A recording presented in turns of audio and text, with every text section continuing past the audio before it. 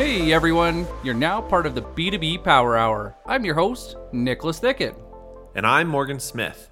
Here we dive into a world dominated by outdated playbooks and old school tactics to compare the B2B companies that are achieving sales at scale and making real money in the process. Join us for weekly interviews and live shows with industry experts and senior leaders diving into the go-to-market strategies that built their success. Now, on to today's episode.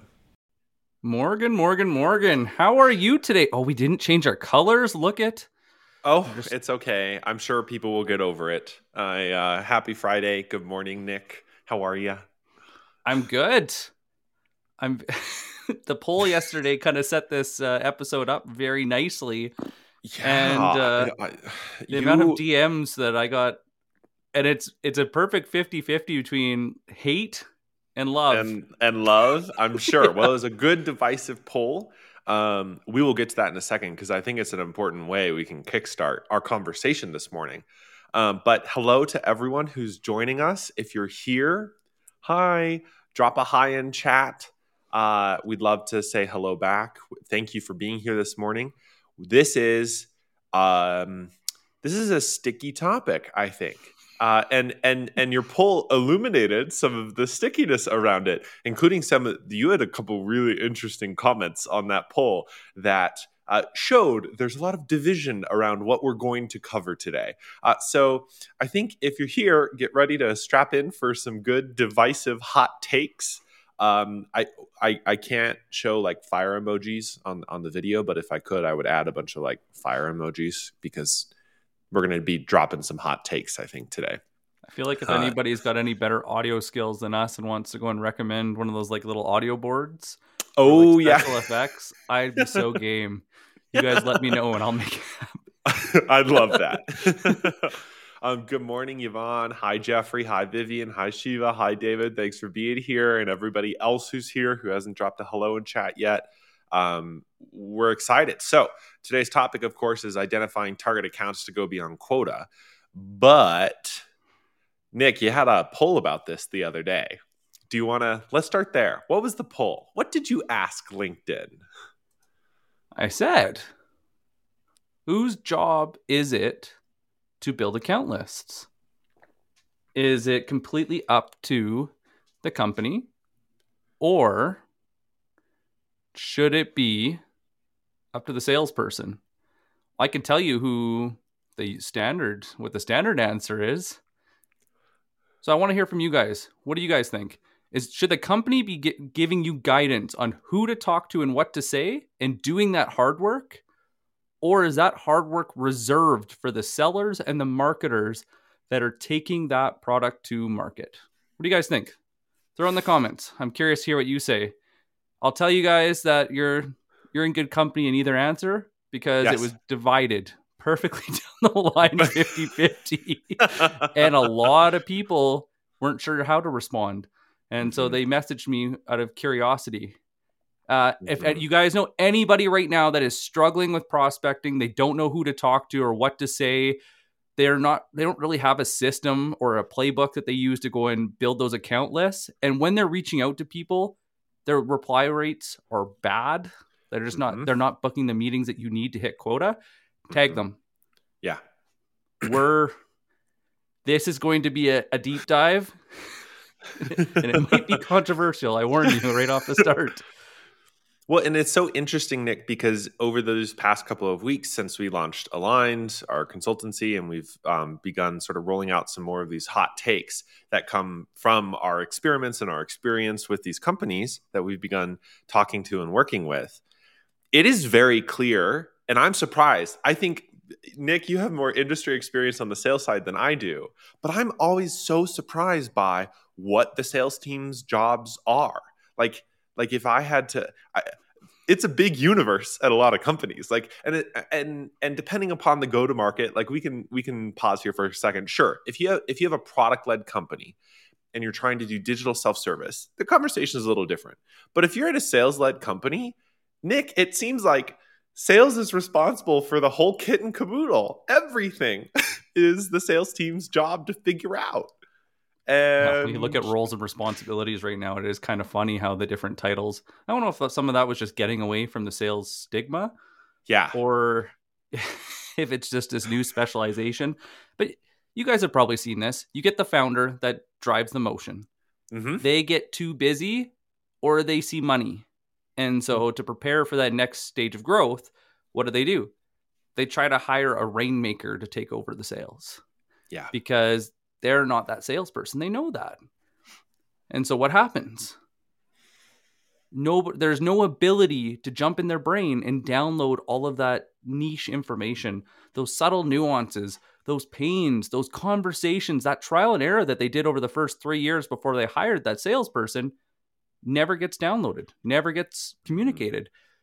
And so it's literally trial by fire for these salespeople. And when they don't hit quota because they were told to do it too fast, too quick, they get fired. Yeah. And then it's a vicious cycle. So what happens next? Well, then they look at marketing. They're like, well, maybe like there's something wrong with this.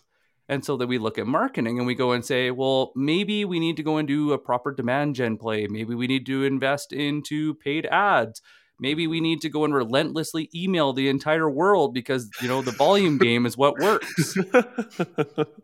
There's all these different things that people will then do. And then when they can't do it internally because they're doing basically digital sales and not actual marketing, they fire the vendor. Mm-hmm. And we've seen this over and over. And it's funny because me and you have been on different sides of the coin on this. It's like a toxic relationship. It's this vicious cycle, man. And then you get to finally the third step where they're like, oh, maybe the product's wrong or the pricing's wrong. Yeah. Or, the way we see ourselves isn't the way the market sees us, and maybe what we think doesn't matter. It's how we're perceived in the market is what is what people are willing to pay. Yeah, there's these different like subtle nuances, but it's kind of funny. I was telling you this at the pre-show. I was thinking about some of my past experiences, and the way people go to market, the way people sell, is like seeing an attractive person at a bar. Mm-hmm. And you walk over to them and you offer to buy them a drink and they say no. And you're like, well, what the hell? Like, I looked at my ICP. You were on my account list. Your name is this. So you're the right persona. You're my buying persona. Why wouldn't you want to take a meeting with me? It says right here that you're the person that I should be talking to. And she's like, well, I'm not single. I never gave you any triggers, any events, any notion that I was interested in you. I was here sitting by myself doing, my job, getting my jobs done that I need to do to get paid. Mm-hmm. And then we take it personally. Yeah. What? How could they not be interested in what we have to sell? How could they not be interested in having a drink on me? But we missed something. We missed something so critical. Mm-hmm. Where was that initiation? Mm-hmm. Where was that trigger? Where was that event? Where is that information that tells you that is what they wanted, or that was the time to approach them? This is why most sales and marketing go-to-markets fail miserably. Mm-hmm. We make too many assumptions, which we all know what that means when you make an assumption. And here we are. And so I'll take you back to a story of insurance that I was telling Morgan this morning. This is a great story, guys. This is so good. Well, it's one of those stupid, you stumble forward. Where's that, like 1 step forward, 5 steps back? Yeah. And I was trying to think of like, what's a good story in my life that I saw this actually work and that it's not just fluff? Because if I can't tell a story, then I don't understand it, or I've never seen it work. But I was thinking, where did this happen in my life? And I was thinking back when I owned my insurance brokerage. And if anybody's been following us along, they probably have heard the story about my manager dropping me off in a light industrial area after a morning meeting and then just leaving me for the entire day.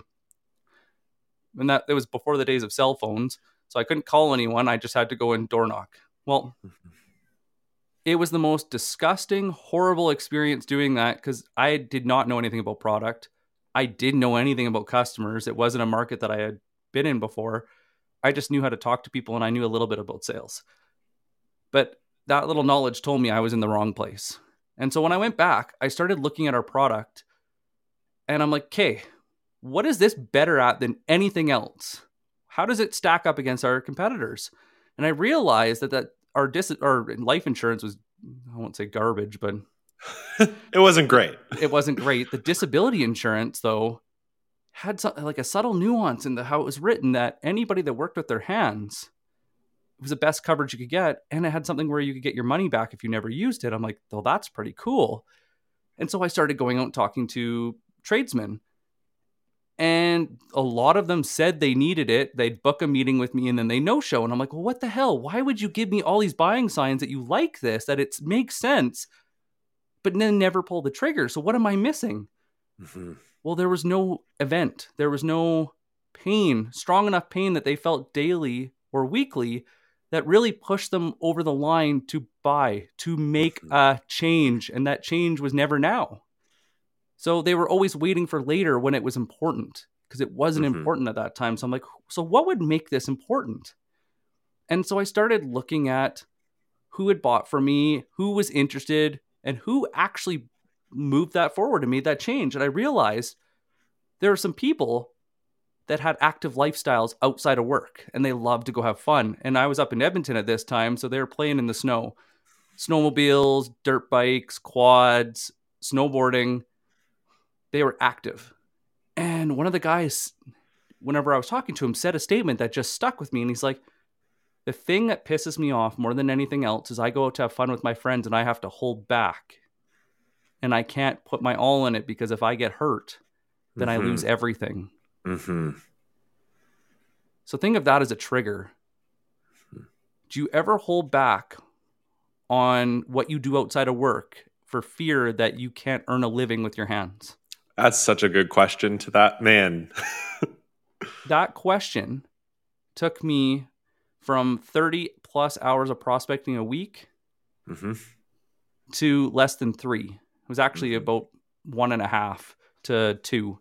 But it was interesting because once I knew that was the question, then I started thinking of what are symptoms, what are signs that these people look like that, act like that, are like that. So I looked for people that had snowmobile decks on the back of their trucks. I looked for people that had sport emblems on their trucks or their vehicles.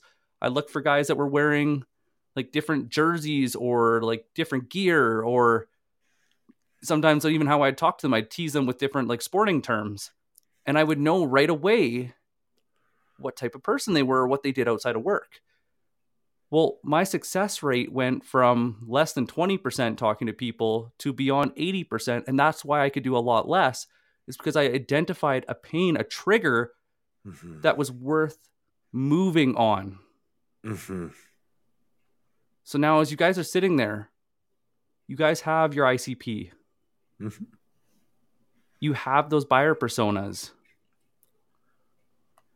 What is that pain that is felt daily or weekly that is such a pain in the ass, that is so strong, that is so relevant, forget personalized, relevant in their day-to-day life, that if you brought it up, you would be their hero and they couldn't ignore you? One of the interesting analogies that I've liked, we've developed various sorts of ways of talking about this through the many, many weeks of this show. But I continue to come back to this. The way that most companies approach sales development in the market is they go net fishing. So basically, you're on a big boat. There's a big ocean. You drop some bait and you hope some fishes show up in that spot. And then you cast a net and you try and catch some of the fishes. Now, some of the fishes are too smart, so they escape the net. So you try and get something out of the ocean because it's a good spot in the market. It's the right spot. But you're casting this big net and you're just trying to bait them in to have a conversation. And then you try and scoop some up and most of them escape, or a good chunk of them do. What Nick is pointing to is instead of net fishing. That's like discovery. So then what do? They rely on discovery after, as they're going through the net and throwing back the things that don't work after they've done their discovery questions. Exactly. They're like, I don't want that Holy fish. I don't crap. want that thing. I know, that You're doesn't. We're making going to extra keep these work. right, and it's all this extra work. It's all of this extra work. We need to go and But turn that into a video. Just saying. definitely. But what Nick is pointing to is you become a spearfisher. And one thing that, if you've ever seen YouTube videos of this, and I would highly recommend it, it's both an art form and enthralling. The spearfisher is more patient, right? Because she's going to wait until the fish is in the right spot. She's going to learn how the fish moves, right, in the water. She's watching the fish move along, and then when the right time is to strike, she's going to throw the spear. Here's the thing: you almost always hit the fish. Okay, every once in a while you miss, which is fine, but great spearfishers always hit the fish, and the reason is they patiently study the movements of the fish in the water, otherwise known as studying the pain of their target customers in the market. Because this is and this is for another day, because we need to, evolve this. But what this leads to is an entire shift in thinking about activity metrics. Because what Nick had pointed out is, does it really matter if you prospect 30 hours a week if you hit a fish 80% of the time? Not really. Does it matter that you send out enough cold emails or cold calls if every time you throw a spear you hit? Not really. So what is required is studying the fish's movements so that when you throw a spear, you're most of the time successful. That's what Nick is talking about. So many companies opt for the net approach because they don't know their market, honestly. I mean, that's kind of a hot take. Most companies don't know who they should sell to. And that's fine. And it's hard to figure out. And that's what we're about to break down. So if you're at a net company, if you're at a company that just throws out a big net, does discovery to throw the things out, and then says, okay, we'll keep these few things and tries and, catches them. What? Okay, that's fine. But what we're talking about is a spearfishing approach where we are studying the market first and then throwing at a higher success rate in an entirely different way to do sales. Does that analogy work, Nick? So guys, in the comments, how does this compare to how you're going to market right now? Let us know. You can be yes, no. It could be dive a little bit more detail. If you have questions, right now is a good place to go and throw them in, and we can dive into some questions as well. But this is a great analogy. We're gonna have to turn that into a tiki or something, because we can do that. What happens when you go and overhire or you don't do this hard work is now you have to go and play the game of justifying space. And this is what we see a lot of the time is companies will have a light product market fit. They're starting to get a little bit of traction. They'll hire 5 to 10 SDRs and then they'll have to fire them within a year. And it's because the product market fit wasn't actually there. And you couldn't properly download that information from the founder, or the founder didn't actually know what was actually going on and only assumed that there was fit there. And then the volume play, the net fishing play burns your whole TAM. And this is kind of talked about sometimes, but basically if you fish for a year and you have 10 different boats out in the market, you're going to hit all the potential spots, basically. Okay, you're going to burn the whole TAM, because your total addressable market, your TAM, based on just your volume-based approach. And that means that the next time somebody reaches out to your target ICPs from your company, they're going to be like, these people are spammy, And it takes time to adjust from that approach and reposition a company with a more targeted approach. There's a LinkedIn user. It doesn't tell me who, but I want to go and I want to start answering this question, but I won't give you the full answer because I want to go and dive into it and build up some steps. Yep. But miscellaneous LinkedIn user says, how can I build a case for that while doing what my AEs are asking for of me, casting the wide net?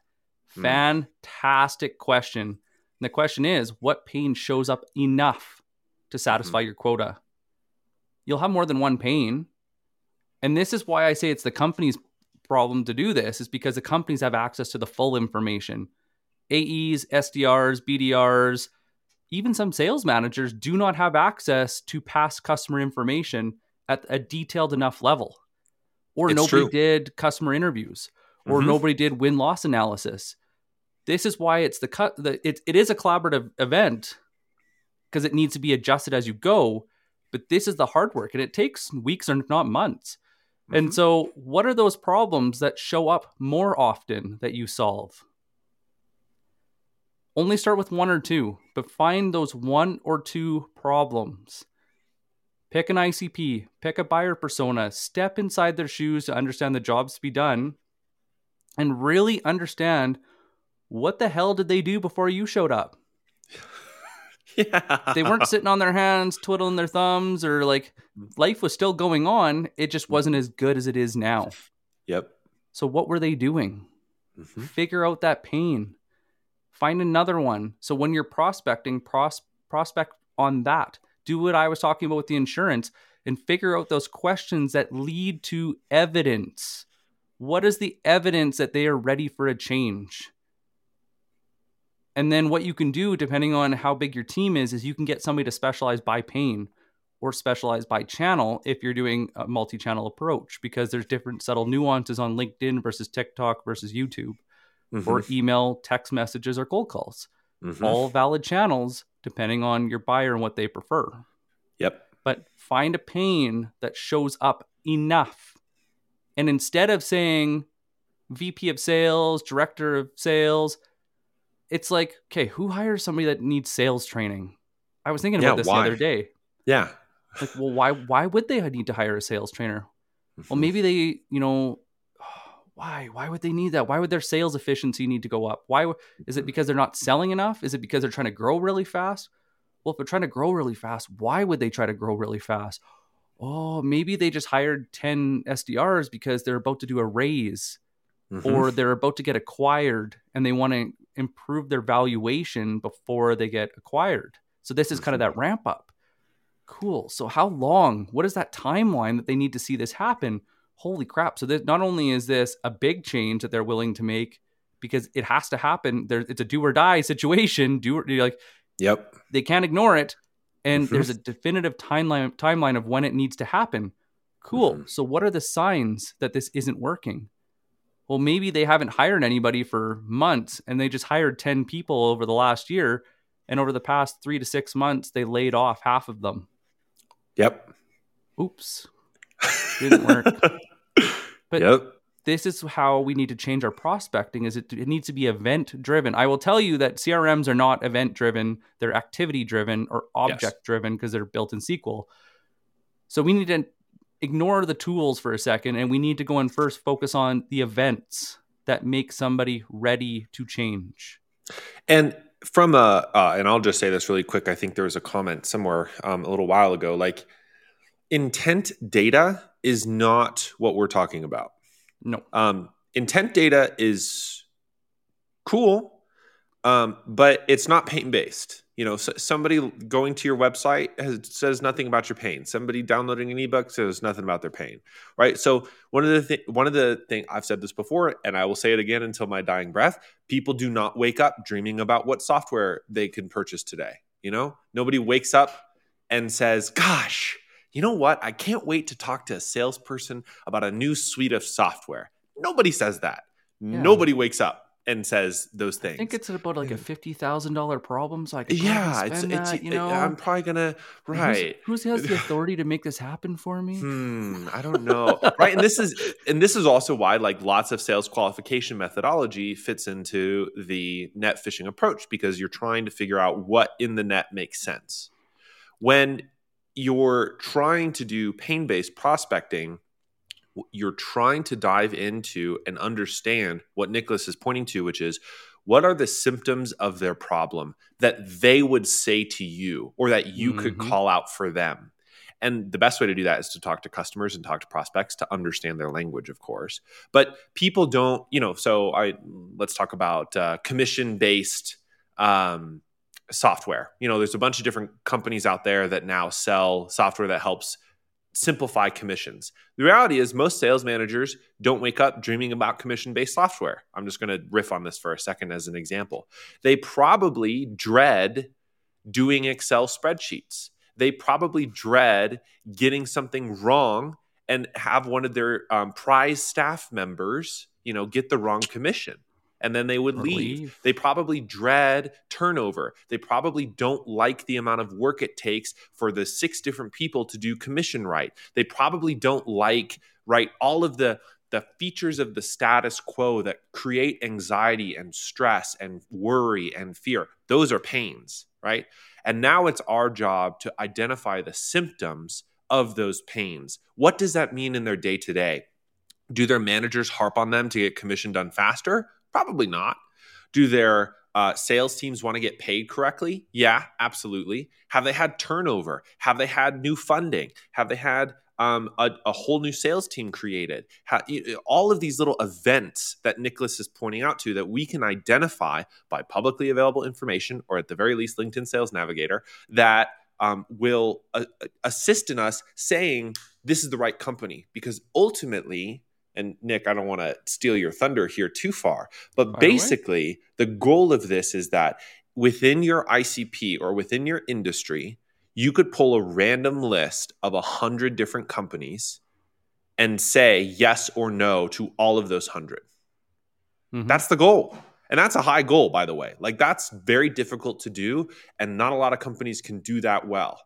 Because this is more than just, did they raise some money recently? It's, did they raise some money recently? Did they use that to hire sales staff? Do they have sales managers? Are those sales staff running some sort of traditional cold outbound? Oh, that's probably going to mean low response rates. That's a pain that we saw at this other company that we won closed like 3 months ago. So let's take them as a social proof. Let's tie that into a pain. Are you experiencing low response rates? Okay, now let's do an outreach effort that targets the sales manager. Now we're threading all of these things together, and we can look at different companies and say, yes, probably not, yeah, no, no, yes, no, no, based on our understanding. So Tracy, me and Tracy were talking about, they work with cybersecurity, or basically if it's a call center, if you call in, how do you verify that you're you? Oh, what is that? And we've all had that ugly experience of what that looks like. Well, you can't go and do, even if you secret shop that, and you're like, oh my God, that was one of the worst like caller experiences, and you call in to go and tell somebody about it. You can do that. Mm-hmm. But something that might be interesting that you can actually find in one of the buckets that are available in data is, hey, Tracy, was looking at your company on LinkedIn and saw you didn't have a cybersecurity specialist. Or I apologize, Tracy, I don't know all the terms in your market, but somebody that specializes in the verification process for your customers, and then insert problem. Mm-hmm. That could be a sign that they haven't taken it seriously because nobody has it in their roles and responsibilities yet. So you can actually use Sales Nav and do keyword search on the top left, and you can actually find that in job descriptions that the people that have it or that don't. Right. And even like job hiring profiles or like customer retention specialists, depending upon how your product is positioned in the market effectively against your competitors. Is it more security focused? Is it more customer retention focused? Some of those things will depend upon the firm, but you're just trying to find validation. This company is probably experiencing this. How do I know? So when you're going through this process, it's going to flip your whole world upside down because the vanity metrics that you guys have company-wide, that was based on predictable revenue. If you do so many actions, you get this type of result. Mm-hmm. That doesn't work anymore because if I can go and shoot at everything moving down the street, doesn't mean that I got the deer that I had a tag for. I don't hunt, so I could go and try 1,000 deer and only like one of them. That's much more your alley. That's much more my alley. But I know what to look for now, but that's different. So when you're doing this and you're looking at the total market that you could address, what is the minimum requirements to work with you? Mm-hmm. What's the minimum? So for us, maybe one of them could be, maybe they have a wacky ratio of sales to marketing, which says that marketing isn't valued and it's there just to service sales. And so sales are left to do all the prospecting. But if I look at their website and their website doesn't have a clear value prop, it doesn't work because then it tells me that those salespeople are probably really going to struggle with who they're talking to because they're not clear on who that is either. Yep. And so what is that minimum? What is that minimum thing that they have to have? Is it an industry? Is it employees? Is it headcount in a certain department? Is it a rate of growth? Is it a funding round? Mm-hmm. What is the bare minimum they have to have for them to realize the full value of what you offer? Because if you don't take this into consideration, guess what you're going to be playing? The discount game. The discount game. Yep. So this is the bare minimum. The next part is, where's the best place? What is the biggest pain and where does it show up the most? So let's just say we take software or IT, Yeah. right? We see this all the time with the wacky ratio of sales to marketing. Mm-hmm. I can go in sales now. I can actually go and put in less than, it's not as good as some other software suites, but I'm not going to dive into that today because those software suites get expensive. If anybody's interested, shoot me a DM and I can go and get you in the loop on some of the other software suites that are available. But using Sales Nav, just go and write department headcount, marketing. They need to have a minimum of 1, but less than 3. That means that it's not a big function and it's not playing the role that it should, usually. Yep. And then you can look at their content to verify. But this is how you can work through that list. And you're actually qualifying by evidence. Is your assumption, is that pain that you assume they had backed up by insight? And you'll see this over and over and over again as you're looking at these accounts. You're like, oh, when I was talking to that, those last 3 people, they said this when I asked them this question about why that sales to marketing ratio was so weird.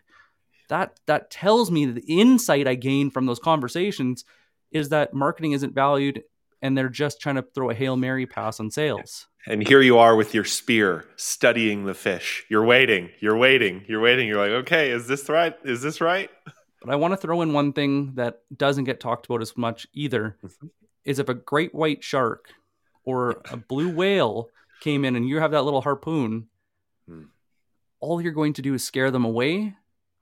You're not going to get them. You also have to go and be realistic of your capacity to deliver. And that comes down to the timeline, which is more of a discovery part, but you have to be realistic on who can see the full value of your service based on pain. And this is also why it's somewhat a company conversation and not just the sales team's job to figure this out. Because frankly, and I mean this with the highest respect, I don't think it's the sales team's job to figure that out. Like that is a company conversation. Is our success big enough? Are our product teams ready for this? Do we have enough support? Do we have enough funding? Is the economics of the deal make sense? Like those are things that executives will have to answer as a part of this. If your traditional ACV is, I don't know, 25 grand or 30 grand per deal, and suddenly a $500,000 deal lands on your doorstep, cool. Very awesome as a sales professional in order to field that inbound. The problem is on the back end, your company may not be able to deliver that. And that's why a lot of this conversation of, okay, what are the minimum thresholds, but also what's our maximum capacity are so crucial in driving which accounts make sense for us right now in our life cycle. Because if we can't answer that, we'll get in trouble. And it can change. You're not locked in. It's not written in stone. This is where a lot of people I see make this struggle too, is they think that they're limiting their choice. But all they're doing is defining their positioning and tightening everything up. They're on their segmentation. If you're trying to shoot 2 or 3 things at once, you'll probably just miss everything. Yeah. When you're going in, I imagine, I haven't done this before, but if you're imagining you're trying to get that one fish and then you're trying to hit 3 at once and you're trying to go quick, by the time you shoot the one, the other 2 are gone. Yeah. One segment at a time. Or if you have a sales rep that's doing this, 1 segment per rep. 1 ICP, 1 persona, 1 pain. But this is how you do your specialization. Too much thought is being put into SDR, AE, CS. These roles don't matter to the customer. They only matter to you. Yep. But what we have to worry about is how is that knowledge moved so that they can have those good conversations that are actually valuable to the customer, so that we're getting to the root of the problem, so that it's the fastest route to insight. they're like, oh shit, this person knows exactly what I'm going through. Like that is exactly my pain. And they spotted evidence that I can't ignore because I'm seeing it. Yes. And this is where it changes the whole game. Mm-hmm. Mm-hmm. And what comes to mind, which is so crucial, certainly this approach changes the sorts of activity metrics that are reasonable in tracking, to sort of revisit this from earlier. Honestly, this kind of work of identifying the right target accounts and sort of, we've talked at least pre-show, scoring your TAM, scoring your market to understand which companies are good fits or not, that can take 60 days. This is not a or more. I mean, Or more. or more. It could be 90 days. It could be 6 months. And some of it's agile. Some of it's, oh, we have this theory. Let's go test it out. Okay, that didn't work out. Okay, let's test this new one. Oh, that one did work out. And so you get closer and closer. And leadership has to be comfortable doing that. But it also changes the way that all of us do prospecting. Because sure, and I don't mean tactical. I don't mean like what you put in the email. Some of that will flow naturally from your insights. I mean cadences, volume-based approaches, the activity metrics that we're supposed to uphold. Because if you have that spear, that fish is right there and you hit it, does it, you can exceed quota probably very quickly. And Nick, you actually have a ton of experience in doing this where your fellow sales team members were doing 30 calls a day and you were doing 3, and they would get barely any response from their 30 and you would get 2 of those 3 to say yes. Well, one of my favorite parts too is we always used to track dry runs. So how many sales prospects did you take through almost the whole process and then get nowhere? When I switched to this approach, and I have to thank Jordan Crawford because he amped this up 1,000 times and has been teaching me. And it's always funny when you have something that's kind of in the back of your brain, but you haven't really quantified it. And then somebody says it in a way that just makes sense. And you're like, that's why that worked. And so, yeah. Yeah. Just, anyway, but dry runs. I went from the dry runs. We used to go on, it used to be about 50-50 amongst, that was kind of our group, that it was just expected that you had to book extra because 50% would no-show. And you'd have to go and do so much more in your pipeline because so much would disappear throughout the rest of the process. And like by proposals, it was a low number that would actually make it all the way through. But what I noticed is that more than 80% of the people I started with went through the entire process because I qualified earlier and I asked the tough questions in discovery that allowed me to put the customer first, which was really cool because if you know their timeline, I can actually go and set up my quarters in advance. Hey, you're not looking to go and start this initiative until next quarter, and you need to have it done by this time. Well, it sounds like if we started about here, we could go and get that started, book that next meeting, stay in touch, use social selling to go and, keep delivering them good content and be connected with them, reach out from time to time. But now you're actually getting ahead of the curve and you're taking that stress off your plate instead of always living month to month. Because you know what? I don't care if your company erases your traction at the end of the month or the end of the quarter. This doesn't work that way because this is based on you. Yep. And if the company empowers you to take this approach, then you can get technology that's doing this hard work of sorting through these pains and putting that list together as those people show those symptoms. What just came to mind, and this is an old principle of marketing, which is you need to make people's life easy. You just need to make it easy. It's sort of the fundamental user experience principle, which is, okay, what users are using whatever we built and how do we make their lives easy? What's the most intuitive way? And the mistake that I see sales teams often do is they become somewhat like, I don't want to be too insensitive here, but like a puppy dog lover almost, like somebody who's almost too needy, too attached to the hip, too, oh, is that what you need? Okay, yeah, I'm happy to provide. That kind of thing. We're still professionals. We're still, and what Nick is pointing to is sort of a consultative sales approach, which is okay, what do you need? We can help figure that out. Like, let me help be your guide. We don't want to be the, oh yeah, how can I best please you kind of thing. How can I best make sure that you have everything that you need in your life? That's fine. And maybe it works for you. But this approach is, okay, let's make your life really easy. Let's figure out your requirements. And I'm here to help you guide through the whole process. That's the consultative sales approach. There's no need to go and say, Morgan, Yeah. what keeps you up at night? Oh. Because you've led with insight, you've identified a pain, you've labeled the evidence that led you to that conclusion, and that conversation has started. One thing that you have to consider in this is that on average, somewhere, I think it's 5.4 people are part of a buyer's journey right now. Yeah, in it's that something committee. pretty, yeah, uh-huh. I was reading a book a little while back, and they were talking about the more people involved, the more it changes the dynamic, because you need to have a committee of yes, because any extra person can derail it with a no. But think about it. When you lead with a pain instead of a personalized bullshit,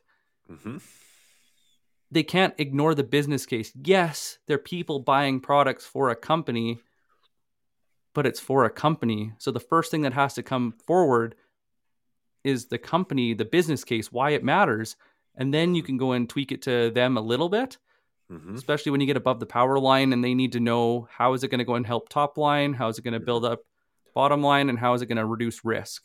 But think about that way. You go and talk to a buying committee and you're like, hey, I see your sales to marketing ratios out of whack. Hey, I just saw you guys did a bunch of funding and that your security protocols in your contracts that I could see weren't updated and they're leaving you, open to a lawsuit.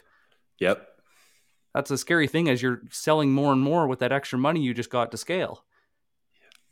Want help fixing it? Yep.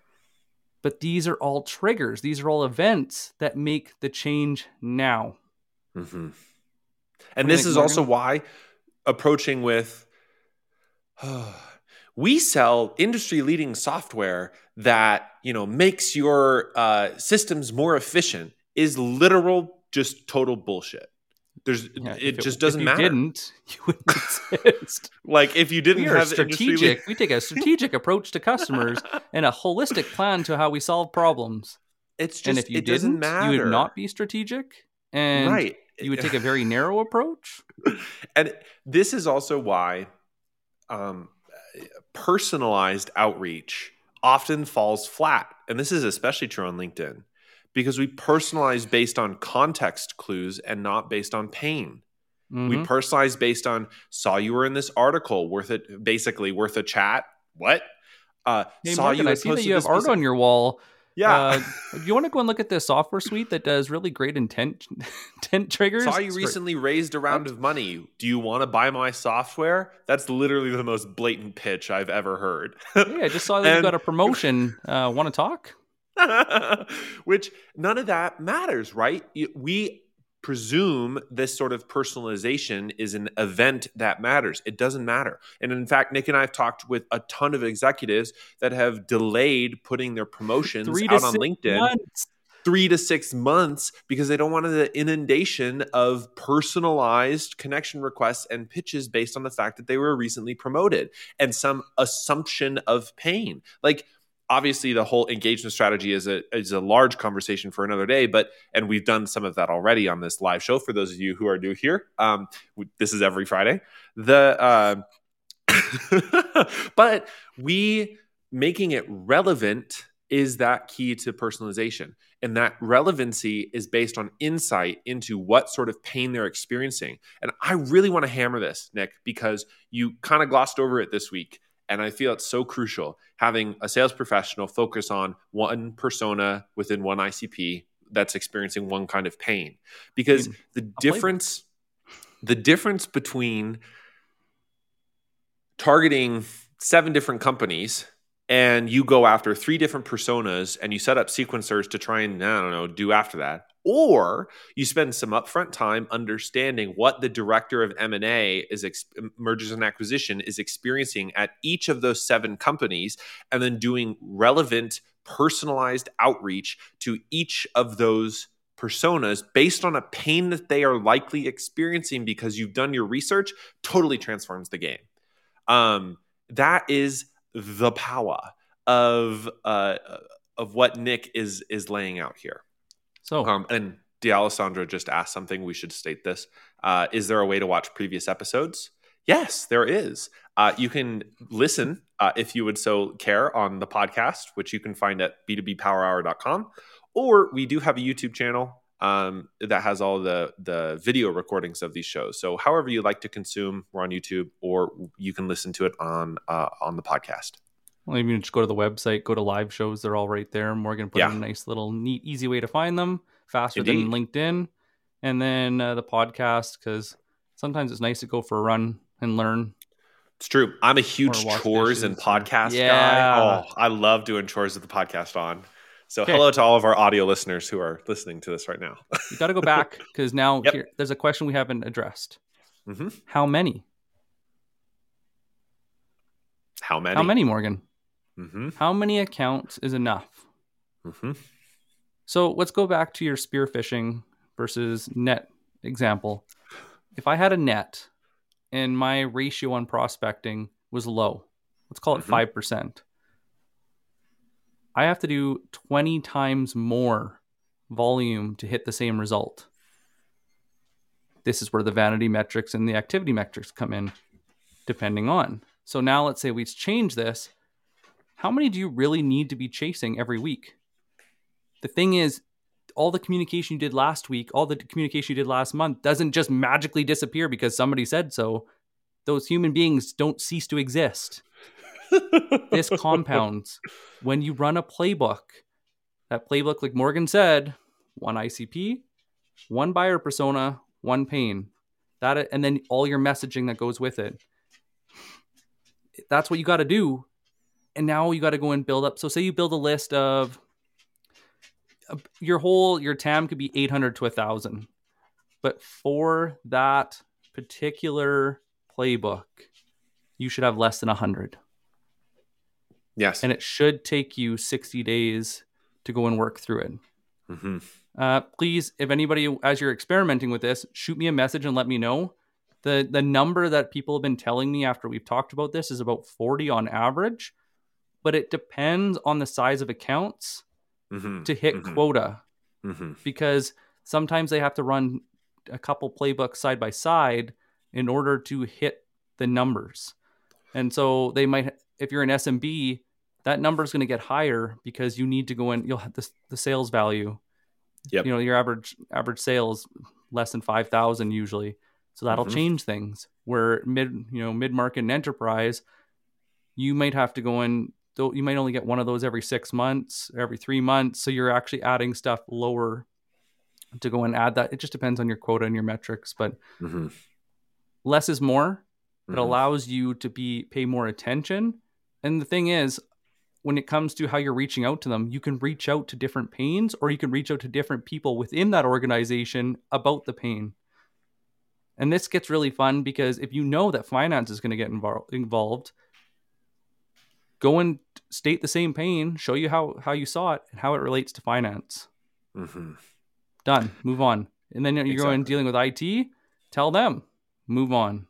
If you're not getting anywhere with them, who are the victims of the current circumstance of that pain that feel it every day? Get them on your side. Route in from the bottom. Cool. Now start to go to the top if that doesn't work. Take that information you learned from the bottom, go straight to the top. Tell them, hey, I was talking to SDRs. This is the pain that I saw, the observation. This is what happened. And by that point, you should be able to calculate the actual loss, that the opportunity they're missing, or the damage that it's causing. But less is more. 40 is probably about the best number you can find. You can use Sales Nav to figure out that list. Don't just write in a list of 100 and then just start calling. You have to qualify each one unless you're using better data that allows you to dial it in. So just something to keep in mind. Well, and just to riff on this for a second, the reason that, so this is not totally out of left field, but always a good start. The reason that demand generation programs from the marketing side work is because they generate high intent inbound leads. And what we don't think about high intent inbound leads is those high intent inbound leads have self-qualified based on marketing materials. They have seen, not from a sales-led approach, but from the marketing side, all of the information and resources, and there's all of the lexicon of marketers that are involved in this, but Hey, they've that's me. seen they've seen the content, they've seen what you put out, the insights that your company has, all the rest of it, and they go, oh yeah, that's for me. I should talk to them, right? Me. Talk to me. I need to talk with you about this. And so they become high intent inbound. All we're doing is we're just kind of flipping the coin. We are saying, let us as a sales-led motion do that front work to figure out who are those kinds of people that would say, oh yeah, that's me. What would they say? What's going to Mm-hmm. get them to say that? And not from a marketing approach, not from a demand generation side, but from a sales side. What is it that they need to hear? What are the things that are going to get their attention? And we're just leading with that. That's all. And now it's an outbound motion instead of an inbound motion, but it's the same principle. It's helping them identify their own problems in their own words based on the pain that they're experiencing. And then you're routing based on what makes sense for your deals and your industry. And yeah, there's there's a lot of tactical approaches about how to write better cold emails, or how to write a better or how to do a better phone call, or how to do prospecting. But honestly, if you do this work up front, and Nick knows this from his experience, and I'm seeing it in real time in ours, it makes your life a lot easier. It makes your life a whole lot easier, because now the ratios shift from volume and from your activities to accounts that really, make a difference, or the accounts that could really benefit from your services. We're coming Spearfishing. into the last 10 minutes. And so I want to open it up to make sure that we had a big conversation today We did. with something that's very different than what traditionally is out there. So I want to Mhm. open it up for questions and clarification. Or if anybody would like to go and stick their hand up and say, hey, I need help. What could be some of the things I look for? If you Mhm. want to do that, throw yourself in the chat. Let us know what your company solves. What is the problem they solve and for who? Mhm. And we can help you Absolutely. out. And if you're just not quite sure yet, one thing I'd like to see is, what is it one takeaway you have from today that you're going to put into action? That one Mhm. thing. Let's Mhm. throw it in the comments. And for anybody listening on the podcast, go and shoot us a DM. Morgan Yeah. has I don't know where it is on the website, but you have the field notes that goes out every Saturday. Yep. You can go and join there, and then you can reply back to the field notes with any questions that you have, or you can go and also get the agenda that gets set out for the live show every week. You can go and Yep. reply to that. But let us know, and then we can support you. Totally. Yep. Um, the if there as questions come in, the one of the things that I also love about this approach, Nick, and I just have to say it, You're whispering. That makes me I'm worried. leaning into the mic and I'm like, hey, it also professionalizes sales to become self-sufficient, because this is a skill mostly. Mm. Being able to do this is a skill, and it's hard earned. And we both know this. It is hard earned skill. But you can now go to any company once you've mastered this process, any position you work, you can be self sufficient. You will hit quota or exceed it. You will get in front of the right audiences. You know what is required of you in your position, and you're going to Mm-hmm. nail it. Um, Jeffrey, great takeaway. Quality over quantity. The old principle. Yep. Quantity is a predictable revenue game. And the funny thing is it it works enough of the time that companies are like, sure, why not? We don't need an alternative. But once you see the alternative, Nick, you're a lot happier doing only a few calls a day instead of 30 calls a day. It's cheaper to do that than it is to buy a boat to go and drag the whole ocean. Yeah, seriously though, And right? that's kind Like, of the alternative, right? That people are mhm. looking at is, so how do we do this on such a huge scale, or don't, or just focus on events, change the way to align with people how they actually buy. People buy based on events. Mm-hmm. You know, if I'm going to go and buy a fridge, I don't go, this fridge kind of sucks. I'm going to go buy a new one. Yeah. The fridge dies and I go, oh shit. I need a new I have fridge. $1,000 of food sitting in that fridge and it needs to be not wasted. Luckily in Canada, we have this fridge outside sometimes through the year, so it could go out there for a little bit. not too long, and long enough to go and get the new fridge. But that's an event. That went, okay, this went from like, it's noisy and it's not the best to, holy crap, I need to go and buy something now. Yeah. And that's basically what we're doing is you're looking at to do that at scale. And as you get better at this and you tighten up what that looks like, that is when you buy tech. Yes. Once you know what to look for, you can go and buy the tech that gives you this data at a scale that allows you to be a sniper. And it's funny because then competition doesn't matter because really, what did they say? Something about like 70-80% of the time, people pick the first person that reached out about a problem. Yeah. Well, if you're reaching out to them and generating that demand based on the events you're seeing, and maybe they know about it, maybe they don't. It's not very often that you're going to the procurement table. Well, it depends on the size of the company. Right. To go and wrestle it out with the other two people that they brought to the table. Yep. Because you set the buying criteria. David had a great comment. Intent data does not tell their pain. Glad that resonated. It's very true. 30 dials per hour? Jeffrey, that's holy nuts. Crap. Now with like connect and sell and parallel dialing, I could see doing that, especially having it pain based. But 30 an hour, I used to go and burn out when I was in M&A, and we were required to do 120 plus an hour or 120 plus a day. And that was a full day. That's nuts. Jolynn had asked, just to clarify, when you're saying calls, aka dials, you just mean outreach in general, right? Yes.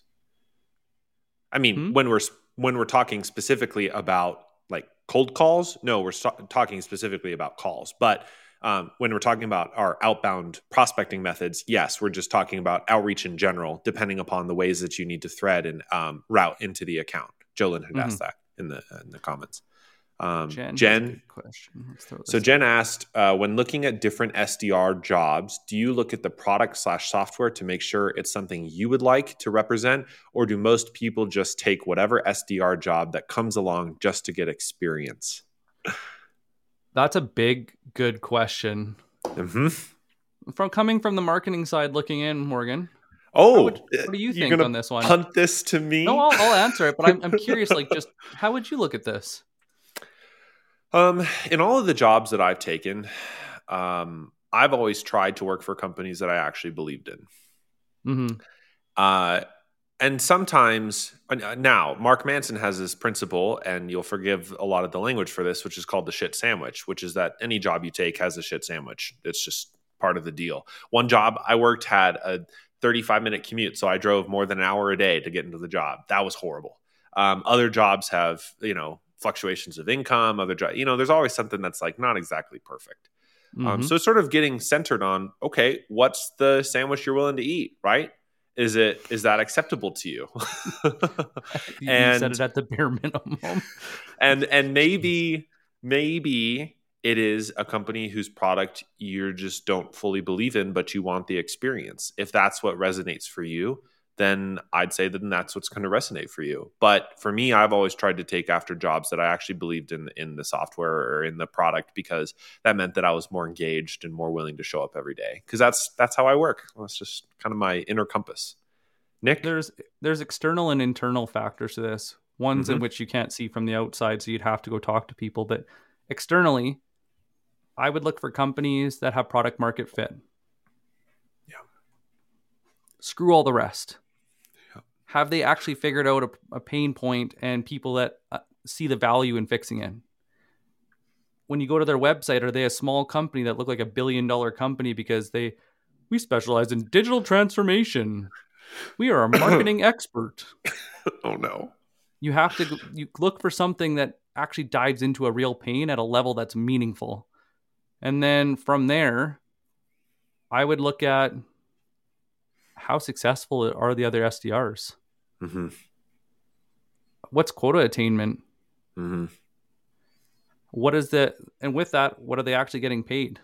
Mm-hmm. Because there's a lot of false truths in the sales world where they quote you on what you could make, but they don't quote the average. They quote the best of the best Mm-hmm. and call it average. And that's bullshit. Mm-hmm. And so make sure you understand when you look internally, how are they getting paid? And also look at what are they getting tracked on? What we just talked about today, you have to go and work hard to make this work in most systems, because most systems are designed for you to go and make work. Yeah. They want you to make work every day to go and justify space. And so if you look at the management and you look at the KPIs and you look at how they see, are they there to penalize or are they there to coach? What is their mindset? Because that is what can make or break your career. Mm-hmm. And that, especially when you're starting out, Mm-hmm. is one of the things I wish I would have had right away, because it would have shaved 3 to 5 years of experimentation off of me. Yep. And it would have accelerated my entire career. Product market fit, pay, culture. I mean, those definitely are huge. Because I will say, like, yeah, and I done this? Maybe. You can take a position with a startup. It's going to bring its own challenges. And if you're just starting out in the industry, it's probably, not going to be super supportive to your growth and coaching. They're going to want performance. And that often leads to the sorts of toxic cultures that Nick and I abhor, because they demand performance over anything else. So it's sometimes better to take a job somewhere else to get your feet under you or get that experience. And then if you're ever interested in it, sure, go for it. Nick, we're at time. Thank you to everyone who has joined us today. As we mentioned earlier, you can always find the full archive at b2bpowerhour.com on top of some other fun playbooks we've released for LinkedIn. And we do this every Friday. So thanks for joining today. And if you got more questions and you'd like to more of an AMA style where you guys bring the questions and hopefully we have the answers, that's our Monday Power Hour. Shoot us a DM or leave us a comment and we can add you to it. It's a Zoom room. Yeah. Thank you very much. This is all for you guys. We really appreciate this is a great topic. Thank you for everyone that put it forward and it's contributed, and happy selling. And just so you know, you don't have to suffer in silence. Shoot us a DM. Indeed. Happy Friday, everyone. Bye. Happy Friday. Bye. Did you love today's episode? Subscribe now to have our 3 weekly episodes waiting for you. And if you really like our content, please leave a 5-star review. But if you're not ready to give us a review, check out another episode and follow us on LinkedIn. We'd love to win you over. See you next time. See you next time.